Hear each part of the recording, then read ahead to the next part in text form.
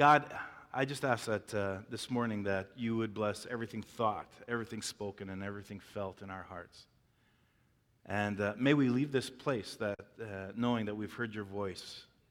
And may we also be healing agents to those that you've placed in our world. Amen. So we've defined our vision here at Soul Sanctuary in these last few weeks. And over the next 4 weeks, we'll be breaking it all down. And today, I'll be looking at knowing God. Now, I've tried to make our vision very simple for you to memorize, simply because, what's the vision of the church? Well, I don't know. Well, no, what's the vision of the church? The first thing, there's 4 parts to our vision. What's the first part of the vision? What's the second part of the vision? Know freedom. Third part, know your purpose. Fourth part, make a difference. We're going to break all those down over these next 4 Sundays, starting today. And when you think of church, though, what comes to mind? That's the question I throw out there. Do you think of it as a place? Do you think of it as people? And in some ways, it's actually a little bit of both. And from the very beginning in the book of Acts, it describes the beginning of the new era for the church. Now, you can open your Bibles, your iPads, iPods, whatever you have in front of you. Go to Acts chapter 1, and you could follow along on the screen. It says, so when the apostles were there with Jesus, and I love this. This is a great story. They kept asking him, Lord, when's the time for you to free Israel and restore our kingdom? God, when's this going to happen? And he replied, the Father alone has the authority to set those dates and times. They're not for you to know. But you will receive power when the Holy Spirit comes upon you. And you will be my witnesses, telling the people about me everywhere, in Jerusalem, throughout Judea and Samaria, and to the ends of the earth. And then after saying this, he was taken up in a cloud while they were watching, and they could no longer see him. And I love this part. As they strained to see him rising to heaven. So you can imagine, they're all like this. Just totally in awe. As they strained to see him rising into heaven, 2 white-robed men. 2 white-robed men. Okay, angels suddenly stood among them. So these guys show up, I don't know where, and they get their attention. Men of Galilee, yo, boys, why are you standing here and staring into heaven? Jesus had been taken from you into heaven. Someday he will return from heaven in the same way that you saw him go. And there the apostles stood. Jesus had gone to heaven, and now they are left to tend to the people who had been influenced by Jesus. And so this was the birth of the church. The church hits the ground running. They take care of one another. They share their meals together. They took in the sick. They took in the societal outcasts. They worshiped together. Sometimes it was secretly because they were afraid. But most importantly, they took Jesus' words to heart, and they shared the gospel everywhere. Now, the gospel, in case you don't know what it is, the gospel is the good news that God is restoring our broken lives through the death and resurrection of Jesus Christ. That was the message that they took. And in our first century culture, infanticide was a common practice. That's for Greeks and Romans and other cultures. They would mostly expose their unwanted children, newborn babies, some cases suffocate. It was a horrible practice. And the early church was one of the first groups that actually stood up against this practice. And they took in these abandoned children and they began to raise them. And so the practice of taking care of the orphans continued for centuries and left a lasting impression on the world. And many of the children's hospitals and orphanages today originated from this early church practice. We continue it on. I keep saying in our golf tournament, go to soulsanctuary.com/golf, register, come and golf with us. If you can't do that, come and donate, set up a sponsorship, get your boss to sponsor. We are going to be, this tournament itself goes to support kids in Indonesia. Full scholarships for education, 2 $1,000 bursaries every year. Full scholarships, 4 full scholarships in Indonesia. We have this working relationship for the last 13 years making that happen. We support Randy and Carla Redmond, Home of the Good Shepherd in Brazil. They've been here before. You've seen some of their stuff if you've been around. They take these kids who have been on the streets and they minister to them and they work with them and they bring God into their life and they see life transformation. Last week we had the Moshers here from Africa and they work and they have their school going and they cater to kids with disabilities. And to minister to them in the African culture and Naivasha Valley in Kenya. And also added to that is that Living Word Temple, our North End campus, is put on the list, and we're raising money for food. That's simply it. Food to feed the kids that go to William White School during the school year.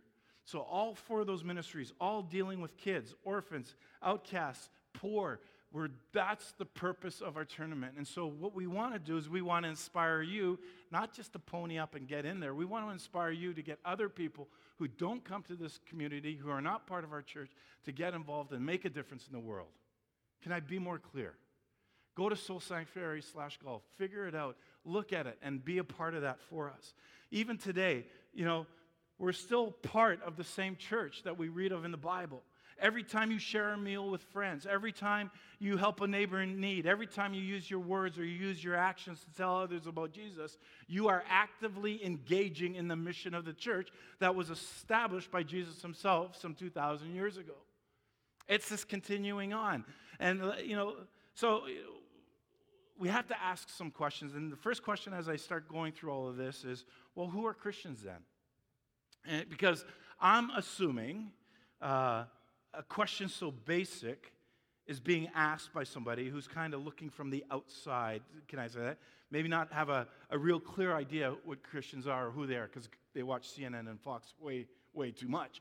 And you know what I'm saying. Just because you sleep in your garage doesn't make you a car. It's the same with the Christians. You don't, just because you show up at a church doesn't make you a Christian. So who are Christians? Maybe your family identifies as Christian. Why? Because you need to choose some sort of religion when you're filling out some government form, right? Listen, it's far deeper than that.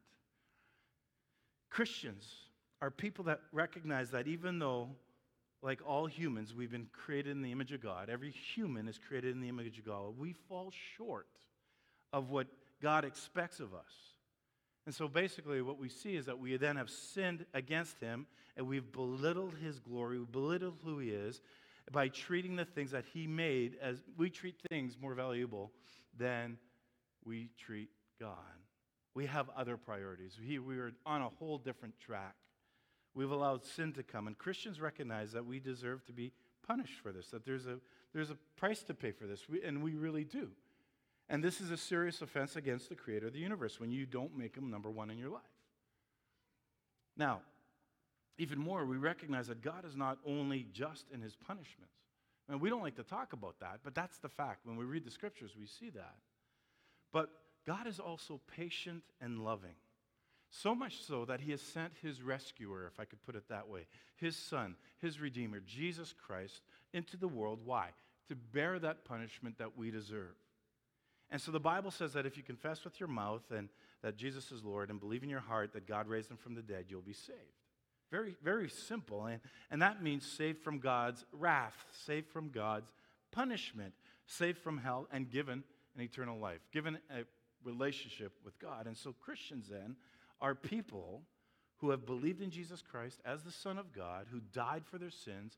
They believe that Jesus rose again from the dead, and he reigns in heaven today, and he will once again come back, as we read already in Acts chapter 1. And we trust that in this process, we trust Jesus day by day as our Savior from sin, our Savior from judgment, and the supreme authority. He is our greatest treasure. This is what it's all about for us. And Christians are described in the Bible as not just mere individuals, because there's this trend in our culture, I can be a Christian, I don't need the church. Read your scriptures, please. Because Christians are described in the Bible as not being merely isolated individuals, but a corporate body with many members. Now, why? Because we're all united to Jesus by this one thing called faith. So it doesn't matter if we're here, if we're in Indonesia, if we're in Africa, if we're in Brazil, we're in the inner city, or if we're in Moscow, we're united with other believers. There's a common connection. And sometimes you don't even need to know the language, but you can sense the Spirit when you gather together with other believers. And so we're not just isolated Christian individuals. And we find that the Bible then begins to give us descriptions of those first century Christian gatherings, regular gatherings, I will put. And it sort of comes along the lines of this in our culture today, like, why would you go to church? Maybe somebody's asked you that question. Why do you go to church? Well, we come together in various assemblies, And it's essential in that we give expression to the fact that Jesus died to create a united people, not just this isolated place. So we come to church according to 1 Corinthians 11:18. And why, I hear, why do you come to church and what do you do in church, right? I usually tell them we sacrifice cats, but that doesn't go over too well. But when you follow the scriptures, this is what we see. The instructions from the Bible flow this way. In the first place, when you come together as a church, is what Paul writes. He continues to go on. He says, therefore, if the whole church comes together. So what we see then is that Paul sets it up for us that the texts are followed by instructions of how we should behave ourselves in the gathered corporate church. And then we go to Scripture, we find indications too, how that's laid out. And so what do? Well, let me include some of the stuff that we do. All these instructions in the Bible flow from the fact that as Christians, as people who have encountered the Holy Spirit in our lives, we see and we understand that Jesus is alive. That's why we sing. Jesus is worthy of receiving our regular, our corporate attention. He's worthy of our worship. In other words, these things that the Bible says that we should be doing, as I'll get to in a second, are not something that's just arbitrary and it's cultural. No, they are organically related to the fact that Christians know, love, and follow the living person of Jesus Christ who died to create people for himself, a worshiping people. That's why we sing what we do. For example, it says in Ephesians 5:19 that we should address one another in psalms and hymns and spiritual songs, singing and making melody to the Lord. Now, some people acknowledge the fact that they're tone deaf, and that's okay. It doesn't say anything about tone. It just says do it. And so if you go into any typical church, you're probably going to hear a good bit of singing, and it's singing that is designed to give a heartfelt expression of praise to God, praise to Jesus for all that they have done to save us from our sins. It's a heartfelt expression. That's how it should be. And when we read the instructions and you continue on, and there's this thing called corporate prayer. 1 Corinthians 14 says that we shouldn't pray in public in an unintelligible way because then people won't appreciate what we're saying. We need to let people know that what we're saying. They need to be able to say that amen, right? So be it, we are with you. We continue to read the instructions about preaching the inspired word of God. Paul said in 2 Timothy, all scripture is breathed out by God, profitable for teaching. And then he adds to that younger pastor, Timothy, he says, preach the word. And so a regular part of most Christian gatherings, a church gathering, is this sermon. We call it a life lesson where a pastor who is called by God, is gifted by God to study and to understand the Bible, he stands up and he proclaims or pontificates, depending on which word you like the most, what God has said in the scriptures. Not in Time magazine, not in Maclean's, not in anything else, but in the scriptures. Why? For the encouragement and the strengthening and the unifying of the motivation of the people of God so that they can walk out to be obedient and provide fellow service to fellow mankind. Why? For Christ's glory. It's all about Him. We do this all for Him. So, preacher gets up there, preaches the word, you receive it, you get encouraged, you get built up, you go out, you make a difference. It's that simple. And then, of course, we read the instructions in the Bible about the Lord's Supper, the Eucharist, communion, whatever you want to call it, and also water baptism. We call them ordinances. They're a little more special, and they're supposed to be a mark of Christian gatherings. For baptism, it's this once-in-a-lifetime event that introduces you through the death and resurrection of Christ when we practice full immersion, because that's how we see it applied in Scripture. And so we're going to have a baptismal gathering on September 9th. And if you haven't been baptized yet, we want to encourage you to sign up and to join those that are doing that. It's a celebration time. It's a time of commitment for the individual. The Lord's Supper, communion, Eucharist, whatever you want to call it, that's a repeated expression that we participate with Jesus. We eat the bread, we drink the cup. It signifies His broken body, His blood shed for our sins. And different churches do it at different frequencies. Some do it every week, some do it once a month. And the Bible doesn't tell us how often we have to do it. It just says, as often as you eat this bread and drink this cup, you proclaim the Lord's death until He comes. So there's certain things, and let me sum it up this way. The reason Christians go to church every Sunday is because we have been rescued from our sins, and we realize that. And we're reunited with the risen, living Christ and with each other through our faith in Jesus. So we're all in this together. And because of that union with Jesus and with each other, the Bible, which we can call God's Word or the Scriptures, calls us to regular weekly expressions of our corporate joy. There should be joy in a gathering. And our thankfulness before God in our worship. And it's not just isolated Christian individuals who are scattered around, but it's these corporate gatherings, this corporate praying, this corporate singing, this corporate hearing of God's Word, and celebrating the ordinances of Jesus together. It's all about being together. It's all about being this momentum to change the world. So, what should I expect then? If you're having a conversation with somebody, I'd venture to say that there's something that's more important when we gather together to worship, and that something is actually something that's actually deep down inside of each and every one of us. And it's something that we long for if we're really honest with ourselves. And that something is a greater presence of God. As believers, if you're a believer here this morning, have you ever been in that place where you've longed for a greater presence of God? I just need God to show up. I just want to see God with skin on. My prayers are hitting the ceiling. I just wish God was here, sitting right beside. I would venture to say that 100% of believers have walked through that. We just want to experience God in a tangible way. Am I correct in presuming that? So when you give your life to Christ, and He becomes the Lord and Savior of your life, people, you and I get what is known as the indwelling of the Holy Spirit. It's a theological thing. I'm not going to go too deep in it. This is God. This is you. You're an empty vessel, right?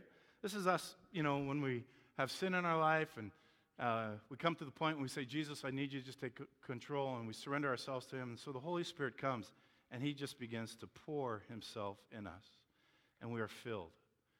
And usually my theology says we get filled to the brim, but I need you to work with me here for a second. So my theology would say that filling of the Holy Spirit comes right to the top, and we are a brand new person at this point in time. Now, keep that there. Keep that in the back of your mind. So when you give your life to Christ, and when you say, I want to be a Christian, I want to turn from my sins, I want to ask for the forgiveness, the Bible says that the indwelling of the Holy Spirit takes residence in you. And so you have an indwelling presence. Are you tracking with me? That's theology. That's basic theology. Then there's this thing called the manifest presence of God, which is interesting. There are times when the presence of God is actually felt in a greater way. Let me explain. There are moments in a Christian's life where there are moments of greater nearness, moments of greater awareness, moments of greater intimacy with God. Those should happen and should always be happening. And as we desire as a church, we desire very much to have a greater intimacy. We desire to have a greater nearness. We desire to have a greater awareness. That is something that we all, I don't care if you go to Seoul or any other church in the city, that is something that every Christian should have. We want to be more sensitive, more open. Whatever terms you want to use, that's what we should. And sometimes some churches get accused of simply looking for a feeling. Maybe you're tracking with me on this one, right? If you go there, they get all emotional.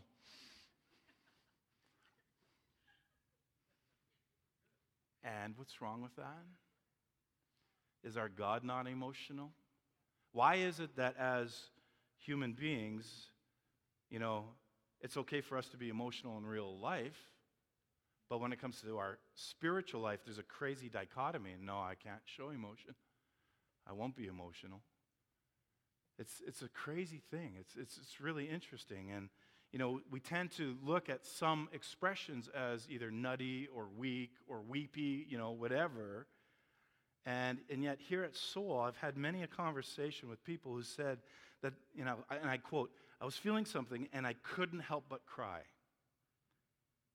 And this is during the gathering. Or people who said that once when I was teaching, and it was great because I got a text, it was like you're reading my mail. Well, it's not me. Or other people have said, when you were preaching about this, you were looking right at me. That's called conviction, not Jerry knowing your mail. That's the Holy Spirit doing all these things and more about how the Holy Spirit begins to work when we gather together. And it's more than just an emotion. It's more than just a feeling. It's part of it. It's who we are. It's how we're created. It's the manifest presence of God beginning to work on His creation. And the fact that God is apparent or evident. We see it. Manifest means evident or apparent. We see God moving. We feel God moving. And there's nothing wrong with that. And so there's actually something beneficial to this whole thing, and is that we become aware that God's present in our life in a greater way. We are much more aware that He's around us and moving through us in the moment. I find it very interesting that Paul, the guy whose writings have been canonized in all of Scripture, says something very simple that we can learn from. Turn to Ephesians, and it's Philippians, 3, and it says this. He just says, I want to know Christ. What's our first point in our vision? Know God. This is Paul, the guy who's writing half the New Testament. I want to know Christ. Yes, to know what? The power. The power. Wow, that means something demonstrative. The power of His resurrection and what? Participation in His sufferings. Oh, I don't know if I like that much, but that's there. Becoming what? Like Him in death and so somehow attaining to the resurrection from the dead. And not that I've attained all this. And he goes on and he begins to write. Do you know that that word to know, the Greek word is gnosko. And the Hebrew word there is yada. And it's interesting because it's not just head knowledge. That's not what he's writing about. He's talking about intimacy and being passionate. So gnosko or yada, depending on what language you want to use, can even be used in Scripture as sexual intercourse. I don't know what that meant, but you got the picture. So it's there. That's the intimacy that's being said. Paul wants to know. He wants this intimacy. And in the context is to experience intimate fellowship with God and have Him live out in his life. This is what Paul wants. He wants to know Christ's resurrection, not just in an intellectual sense, which our Western culture says, but he wants to know the fellowship of His sufferings. Most Christians, we want to skip that part. We want to skip that aspect of knowing Christ, and yet suffering is part and parcel of the Christian life. It is. Our Western culture, some of our Western gospel is twisted and said it's not. And yet suffering will grow you up in Christ like nothing else. And lastly, Paul yearned to be conformed to Christ's death, which means a daily dying to self and living for Christ. You cannot read what Paul wrote and not see that it's experiential. It's experiential. Our relationship with Jesus moves from the intellect into the heart, through the conscience, out into the body. And it affects everybody around us. And you want to know what's interesting? Is if you want to reach rich people, any people in that case, and after all my study, if you haven't watched the podcast last week, which was absolutely fantastic, I think you should actually watch it, because we're all in the top 1% of the wealth of the world. I'll just put it there. So if we want to reach rich people, if I can say that Canada's a rich nation, who already have everything in the world, they can't manufacture the presence of God. They can't manufacture the gifts of the Spirit. They can't buy stuff like that. And the church has it. It has it at our disposal. And it's those things that actually begin to minister to all people, and they get intrigued because why? They can't buy it. It's above wealth. It's above knowledge. It's supernatural. It's supernatural. And I think that the next generation, our millennial generation, they're attracted to stuff like that. It's attracted to passion, deep passion, life application, power that doesn't make sense. An upside down thought of loving your neighbor, loving your enemy, making a difference in the world at no gain to mind, but just being obedient to the commands of Christ in our life. And I'm convinced that this generation needs to realize and experience the gifts of the Spirit that the Bible talks about. It's time that, because these gifts of the Spirit is what the world can't manufacture or purpose. It's undeniable supernatural power of God that blows them away. And we as believers need to have this experience with God. Now, I want to point out the very first thing that I believe is that the manifest presence or the tangible presence of God that it brings into our life, the first thing that he brings in is comfort. God brings comfort. How are you in the comfort meter this morning? God brings comfort to the followers of Jesus Christ. When you're experiencing the presence of God, you should be experiencing comfort. It's like God all of a sudden, in the midst of your storm, he shows up. And the storm's still going on, but you have this crazy peace. You got this, you feel comfort like you've never felt before. And you can run headstrong into your storm. You can be trembling, and all of a sudden the presence of God can show up and peace intensifies. And the more that you're aware, you're more nearer to him, and something happens, and all of a sudden there's this level of comfort that you didn't even know existed. My wife says I need to share personal experiences. I always struggle with that. Because some of my personal experiences are very deep. And so when we were pregnant with our fifth son, some of you don't know that. It was a very tough time. It was a tough time for Sharon. It was a tough time for me. We got crazy doctor reports. Your son's going to have spina bifida. Oh, your son's going to have Down syndrome. Your son's going to have this. Your son's going to have that, and blah, blah, blah. And of course, this was a late-term pregnancy, and it just took a toll on us. Probably is so much so that it's still very fresh for me. And I remember talking to my brother. My brother sent me an abbreviated prayer that I still have marked every day in my day timer. And I just told him about what I was going through and all the craziness. And I said to my brother, I said, I can't even pray. I got to be there for my wife. I got to be there for my kids. I got to be there for my church. I can't even pray. And so he sent me this little message that's basically taken from Scripture. And he says, anxious in nothing, prayer in everything, thankful in anything, and peace. It was crazy because of the moment that we were in and the intensity of what was going on. I couldn't even remember that.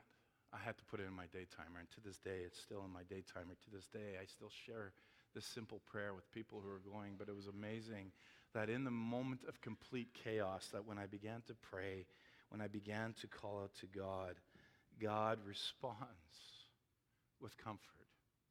And me trying to tell you the story makes no sense. I can only tell you that God had shown up numerous times, especially in the times where I couldn't even utter a phrase coherently. God shows up, and the more you're aware, the more you're near, something happens, and all of a sudden there's this level of comfort that you didn't know existed. Don't you want that?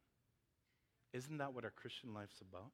The psalmist gives us a little bit of an insight into this. He says in Psalm 27, he says, one thing I ask from the Lord, this only do I seek, that I may dwell in the house of the Lord all the days of my life, to gaze on the beauty of the Lord and to seek him in his temple. If you read that, you'll notice that these are all presence terms. Presence terms. He's saying, I want to gaze upon God. I want to be in his house. I want to look on his face. I want to be near him. He's saying, I want the presence of God.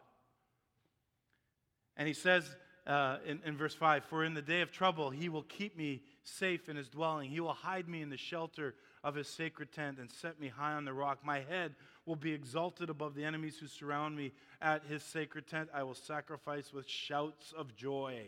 I will sing. What? I will sing and make music to the Lord. Hear my voice when I call, Lord. Be merciful to me and answer me. My heart says to you, seek his face. And there's just something about these Psalms that just bring us to an intimacy with God. I'm telling you that in the midst of your storm, that God will comfort you. That's what he's saying here.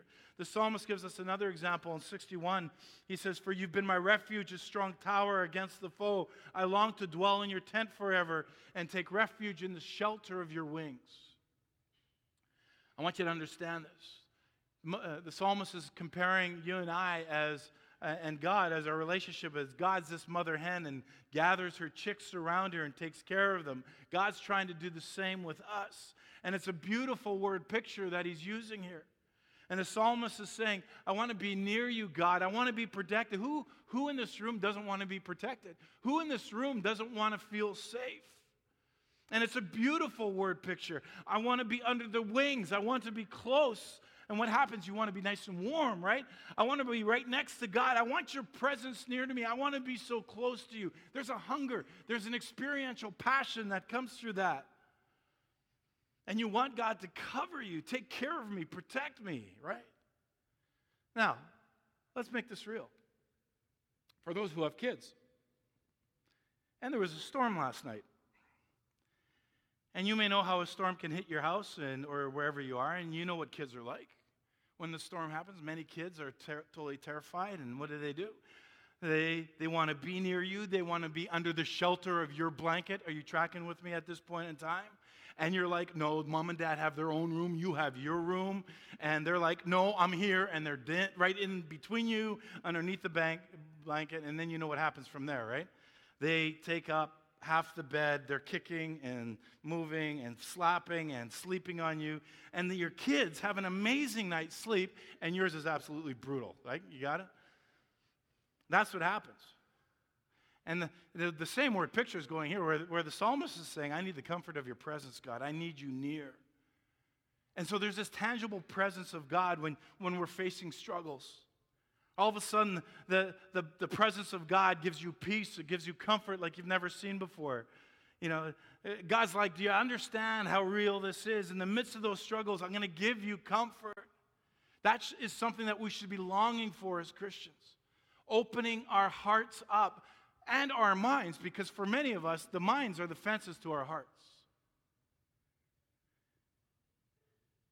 Well, why do we want the presence of God stronger in our life? I don't know, because we all go through struggles. We all go through them. I personally love reading and finding prayers from other people, other pastors that they write. One pastor, Scotty Smith, he wrote a model prayer for when you find yourself in the storm, and I thought I'd just share it with you. He said this, Father, you don't promise we won't experience floods and torrents and fires and flames, but you do promise you would be with us and that we won't suffer ultimate harm. To know you are near and to know that you are good is all we really need. We will go anywhere and do anything as long as we're convinced that you're with us and for us. We know ourselves to be precious and honored in your sight because of what you've done for us in Jesus. We praise you for the one and only truly indescribable gift given for us and to us. And since you didn't spare your own son, we can trust you graciously to give us everything else we need in current and in future storms. We don't have to be afraid of anything or anyone, for you are with us and you are for us. So very amen, we pray, in Jesus' triumphant and trustworthy name. How many know that that's a prayer like God is with you and his presence can be intensified? You can be more aware. You can be more aware. He can be more near. You just don't get through the storm. And each one of us need to manifest this tangible presence of God in that way. And what an advantage we have in life knowing that God is walking with us. Well, Jerry, why should we be hungry for this? Well, simply because the Irish are frying onions is probably one of the things that are going crazy for you. But because the presence of God brings a healthy fear into our lives. A healthy fear. Because whenever the Bible talks about fear and fearing God, it's not like, oh no, it's God. Oh no, he's not happy. It's not that. When it talks about fear, it's this awesome, this awe, this deep respect for God. You know, it's true that it's almost like, I don't want to let him down. I want to live for your glory, God. I want to do what you want me to do. Why? Because, God, you're amazing. You've poured out your presence in this way. I understand it a little bit. It's amazing that you're here. I'm sensitive. So we see that our faith, our Christian faith, is not just something I believe. It's not just tenets that I ascribe to, but there's an intimate relationship that is acted out in an experiential way.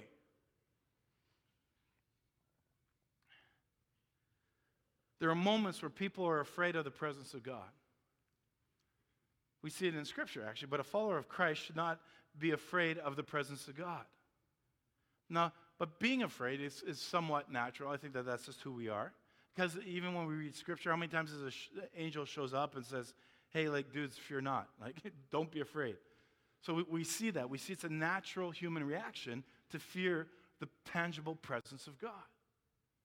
But we shouldn't be. We should be in awe.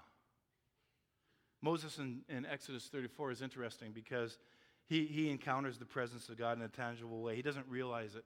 And so he meets with God, and God shows up, and he reveals himself to Moses in such a real way and Moses actually gets closer than anybody else does in his presence. And he then comes down the mountain to talk to the children of Israel, and they're freaked out. They see Moses, and they're absolutely freaked out. Why? Because his face is radiating. His face is shining. It was interesting. There's this physical encounter takes place when he encounters God. Physical encounters take place when people encounter Jesus. Something happens. Now the children of Israel, they're like, oh, stay away. Oh, put a veil on. And so that's what Moses does, right? Because they're sort of freaked out. And so he literally puts a veil over his face because they're scared by the glowing presence of God, which is absolutely incredible. But again, I'm not talking about that type of fear. I'm talking about this awe. This awe that you get, knowing that God is so amazing, that God thinks about you, that he knows every hair on your head. Even if you're bald, he knows where the roots were. And I think that's amazing. I think some of us don't even realize that God wants to manifest his presence in a mighty way in our life. Again, we have these fences, and sometimes we're too ignorant, and I'll go so far as to say sometimes we're too casual. Ignorant in the sense of not knowing. And I think of how little we even prepare for ourselves when we come to gather together on a Sunday here at Soul. It's almost like, oh, I'll go to Soul, I don't know, maybe God shows up. I'm not sure. We'll see. We're not even prepared, and I think that that's why sometimes we just get too casual. Just throwing it out there. You can say amen or ouch, I don't really care, but it's going to be one of it. And sometimes God tries to move on us, and I really believe this more often than not. But what happens when God is moving on us and we feel some conviction and our heart is just pounding, what do? We control our responses. And we don't want to get all emotional, do we? No. Yet God is gentle, and he moves on our hearts, and he nudges our spirit, and he pushes our conscience. And many times we're so stubborn and we resist what he's wanting to do in our lives, yet deep down at the same time we're crying out for God to show himself, right? I want to know him. I want to know God. I wish God would show up. But then we put up our fences when he begins to speak to us. And maybe he's speaking through the message. Maybe he's speaking through a song. Maybe he's speaking through your conscience as you're going through your week or your day, and you said things that you shouldn't have or done things that you shouldn't have, and he just wants you to make it right, and he's speaking to you, but you close him off. I can tell you this about the presence of God. We can do everything we want to prepare to set the table for the manifest presence, the tangible presence of God to be more in our life. But we need to realize that he is still going to pour out his Spirit when he wants to. He comes near and he comes closer, and God is not always predictable, and I think that sometimes is what gets us a little afraid. But I can tell you this, you can push him away. We can say, God, pour your Spirit out somewhere else. It's crazy, and yet our prayer should be, God, pour your Spirit out today in a special way. Pour your Spirit out on me so that I'm ready to receive it. Pour your Spirit out on me because I need it for whatever reason is, what's ever going on in my life. And I would venture to say that God is more willing to do that more often than not, but we are the ones who are putting up the fences. And we push them away with the things that we do, and we push them away with our own crazy conceived ideas of how God should work. And we push them away when I just don't want to do, I don't want that. And as a matter of fact, I think it's sad that we can go for years, and I've heard this, especially within the tribe that I fly with. I remember at camp where God was real. Oh, he was so real. It was an incredible camp. I need to say this. We should be anticipating the presence of God daily in our lives. In the coffee shop, in the car, on the airplane, in the mall. God's presence can pour out in all those places. Even if you work in a cubicle, all of a sudden the presence of God is so strong. Maybe the person next to you actually gets up, looks over. You're not crying, you're not doing anything, but you're having a moment with God. And hey, do you feel that? Like, is something weird going on here? Like, you don't have to be the weird one at this moment. They are. But why do we restrict on how God works and where he works? There should be anticipation. We shouldn't be a once a month, once a year, or once a week, hopefully I connect with God. It should be an ongoing thing. We should be in tune with the Spirit daily. That's what Paul prays. And I'm telling you, just the other day I was studying, I felt the presence of God. I can go on and tell you this story, because I listen to my music loud. You can ask the staff. They tell me to turn my stuff off. But I feel, maybe it's the bass I feel, but I'm pretty sure it's the presence of God. And it's funny because I'm doing stuff and all of a sudden people start coming to mind. I start praying for them, or I'll send them a message like, hey, I know what's going on, just doing some sermon prep. And I just feel the nudging of God telling me to do this. And all of a sudden you get these responses and these interactions that were totally unexpected, totally out of the blue. But you're being obedient and you feel the presence of God moving. There's another moment in time where I just sat at the lake and you're just looking at the sunset and you just feel the presence of God. You're just there. You're just in it. Just a special moment where he just begins to pour out and minister to us. And when you have that awe, when you have those moments, when the church anticipates this, you, the church, when we anticipate that God's going to show up, it makes this entire environment much more welcoming. All of a sudden, it becomes bigger. It becomes something regular in life. And there's this deep awe and respect of who God is. And frankly, we need more of that in our culture. The presence of God brings about joy, too. It brings about joy. God knows that we need that in our society today. Think about it.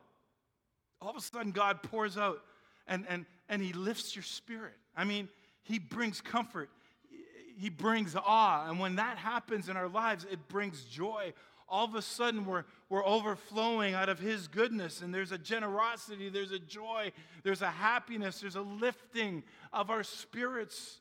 It just happens when we tune ourselves to him. The psalmist said in Psalm 16, he says, you will show me the path of life. In your presence is what? Fullness of? Sorry, I didn't hear what? Joy. Yeah, awesome. We talk about a song we were singing earlier today. We shout. Do we shout? No, we don't. We shout. I shout on tune because that's how the song's written. Or do we shout? What the psalmist is saying here is, I tasted a little bit of your presence and it's pretty amazing. I can't imagine what it's like to be in your presence in heaven, where you're pouring out your favor all the time. He says, at your right hand there's blessing. He's saying that that's favor, however you want to call it. At your right hand was pleasure and good and blessing and beauty. And he's saying, wow, if I can just get a little taste of that now, I can't wait until heaven.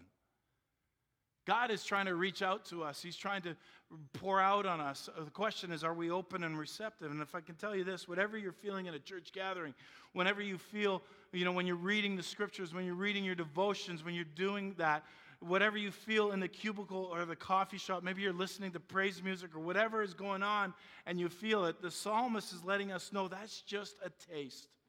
It's just a taste that should be making us hungry for more. The psalmist is like saying, God, in your presence, when you give us your manifest presence, those moments, those tangible moments of you, it's just a taste of heaven. And those manifest presence are interesting because they come and then they go, don't they? It's not like you live in this constant state of euphoria. It's just like they come and they go. It's like being touched by somebody. You feel the encounter and it's released. And the psalmist says it's in your presence is this fullness of joy. And it's just a taste. It's just a taste. And God is overflowing in his goodness so much that we feel it here. And his goodness never runs out, but it's just a taste. It's just a touch. Are we aware? Are we open to it? Paul wrote that he wants to know God. He also writes in Ephesians 5, he says, so be careful. And here's the interesting part. He says, be careful how you live. So talking to believers, be careful how you live. Don't live like fools. Okay. But like those who are wise. Okay. There's a difference. Make the most of every opportunity in these evil days. Don't act thoughtlessly. But understand what the Lord wants you to do. Right? We were all created to do something by God. Goes on, don't be drunk with wine because that will ruin your life. Yeah, duh. Instead, be filled with the Holy Spirit, singing psalms, hymns, spiritual songs amongst yourself, making music to the Lord in your hearts. Give thanks for everything to God the Father in the name of our Lord and Jesus Christ. He says, be filled, right? Be filled. So what changed when you became a believer? What changed when the Holy Spirit comes into your life and fills you up? The circumstances around you never changed. They still are what they are.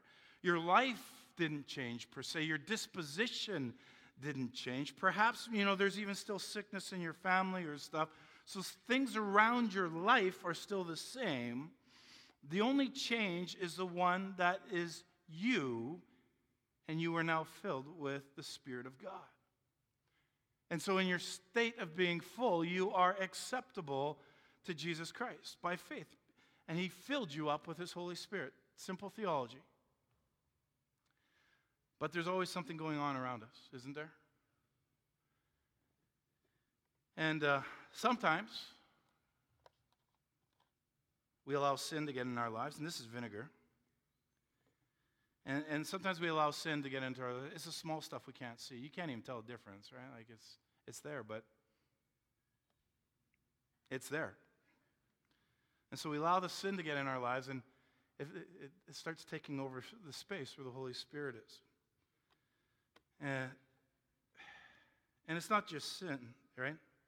But other things sort of come and impact our lives, like hot sauce, a Chipotle smoked hot sauce for that matter. Some people have hot button issues, don't they?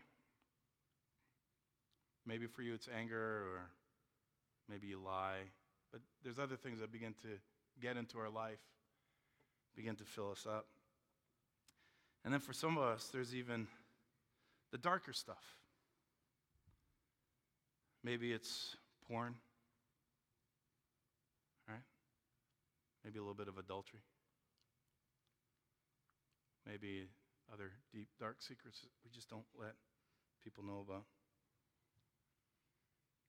Looking pretty interesting. And then there's others.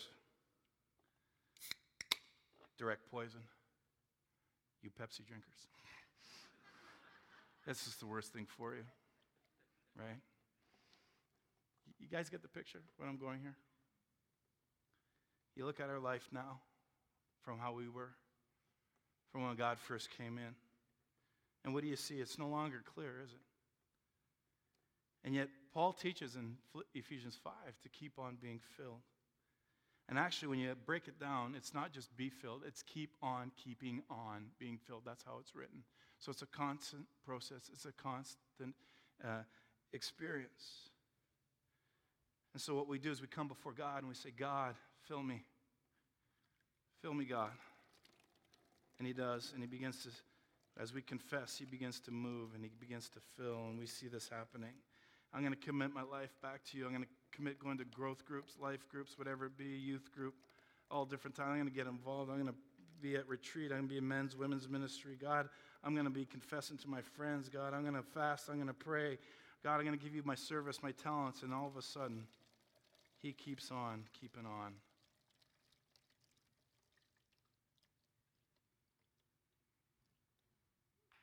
Right? Well, I just poured water. That's all I'm saying. But you get the picture. It's experiential. Well, what do you mean it's experiential? No, it's experiential here. There's freedom from sin. I'm going to get on that next week. How many of us know that when God begins to pour his blessings out on us, kindness and healing and everything like that, there's fullness, there's refreshment, right? The psalmist says what? There is fullness of. Do we want to be dark or clear? What do we want from God?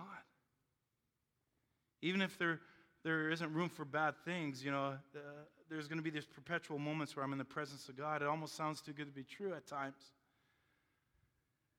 But we get a glimpse, we get a taste, and it's here, it's gone. And so it's something that we have to do constantly in this process. God, fill me with your Spirit. God, fill me with your Spirit. God, clean this stuff out. And what does he do? He's faithful. He does. He pours in. And forever and ever and ever, we're in his presence. In today's day and age, I think we have some problems. And we start asking God, why did this happen to me, or why not, or why didn't I get this, or why didn't I get that, how come? And you don't have the answer. And sometimes I think what we do is we forget about this whole process that we need to go through first.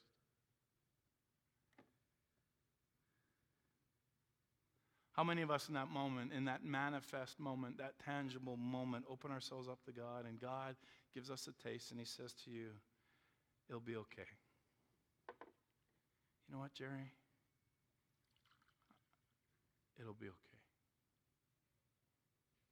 I just want to fill you to the brim. It'll be okay. But if you keep coming to me, Jerry, I'm going to fill you to overflowing. And what does that mean then? Well, it means, again, there's that experience. And you get the presence of God that begins to move in your life, and you become so full, you just begin to move, and it's going to be okay. You know it's going to be okay. And you can understand, maybe you don't get the whys, but you know that God's with you and his presence is around you. And he's going to say you're going to be okay, but you got work to do, right? Understand what the Lord wants you to do. And when we're pouring this stuff over, we here at Soul, our desire as leadership is that we as a church experience a greater presence of God. We want to know God, first and foremost. We want to know God. We desire more than what we've already had. We don't want to be satisfied with last year, last month, last week. We're ready for another touch from God today. And so I am praying that this year is the year of more from God. That is my prayer. The manifest presence, more of God, a greater presence experience when we gather together.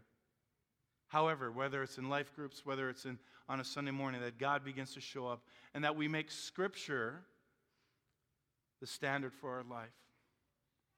Everything is based upon the Scriptures. And I want, if you want to be a person of humility, it starts with us submitting ourselves to Scripture and using that as the standard for what's right and wrong.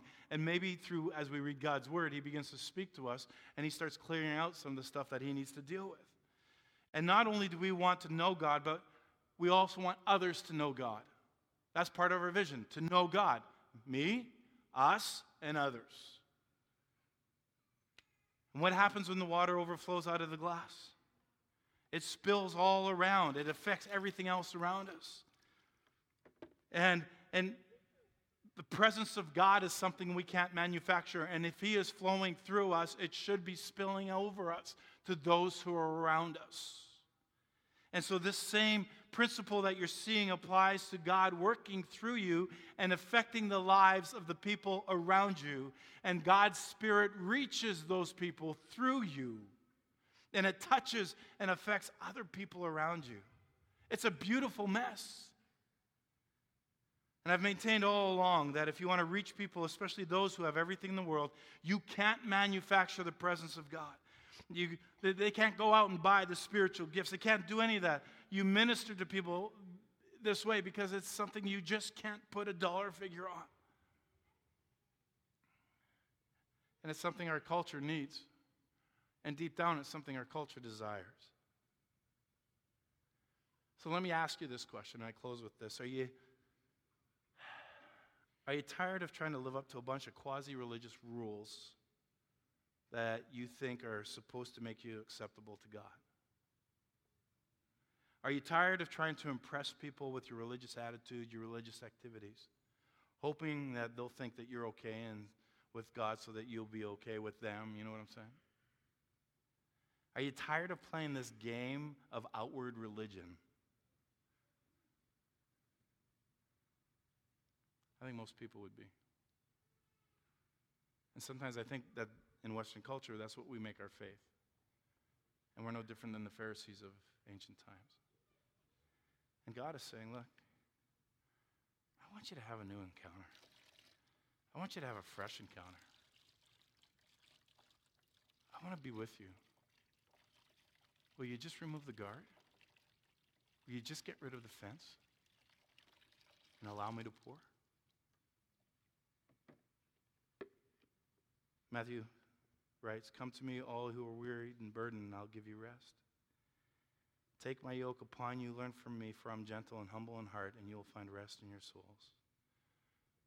For my burden is easy and my yoke is easy and my burden is light." And the fact of the matter is, I don't care how you want to put it, Jesus wants us to find rest in him and experience him.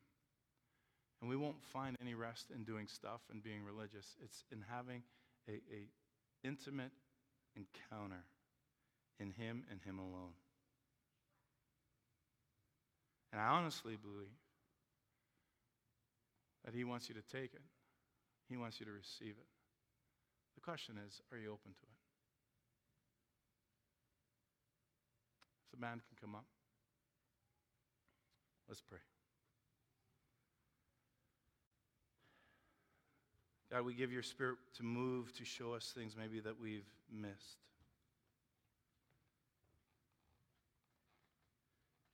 Maybe to expose things that we're carrying around that are really dark and disturbing, and we don't want to be the kinds of people who keep mistaking who God is and who he is not. So my prayer is that you would show us areas where we're a mess and miserable because we want to live well.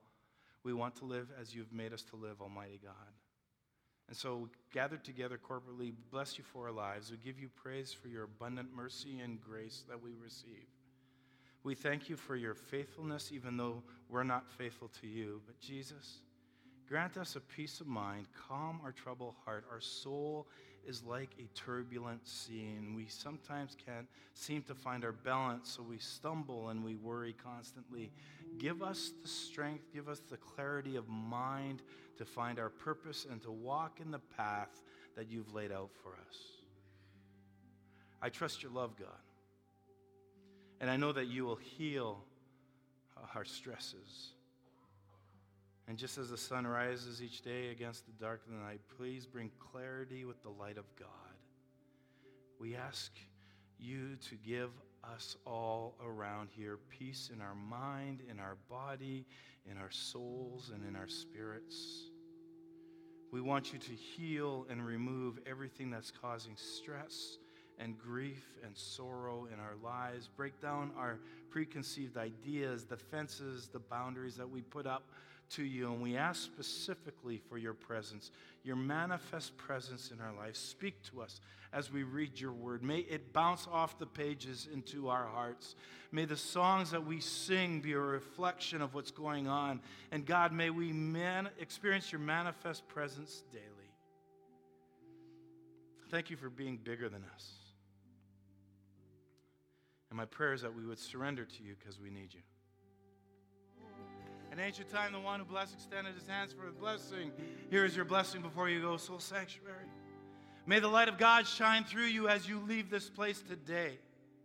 May you take God's love into the world of darkness, into this dry world. And may you be wet. May you be water. And may people look to you for light and for refreshment. And may you show them the light and the refreshment of his love. Be blessed, and we'll see you next week. Amen.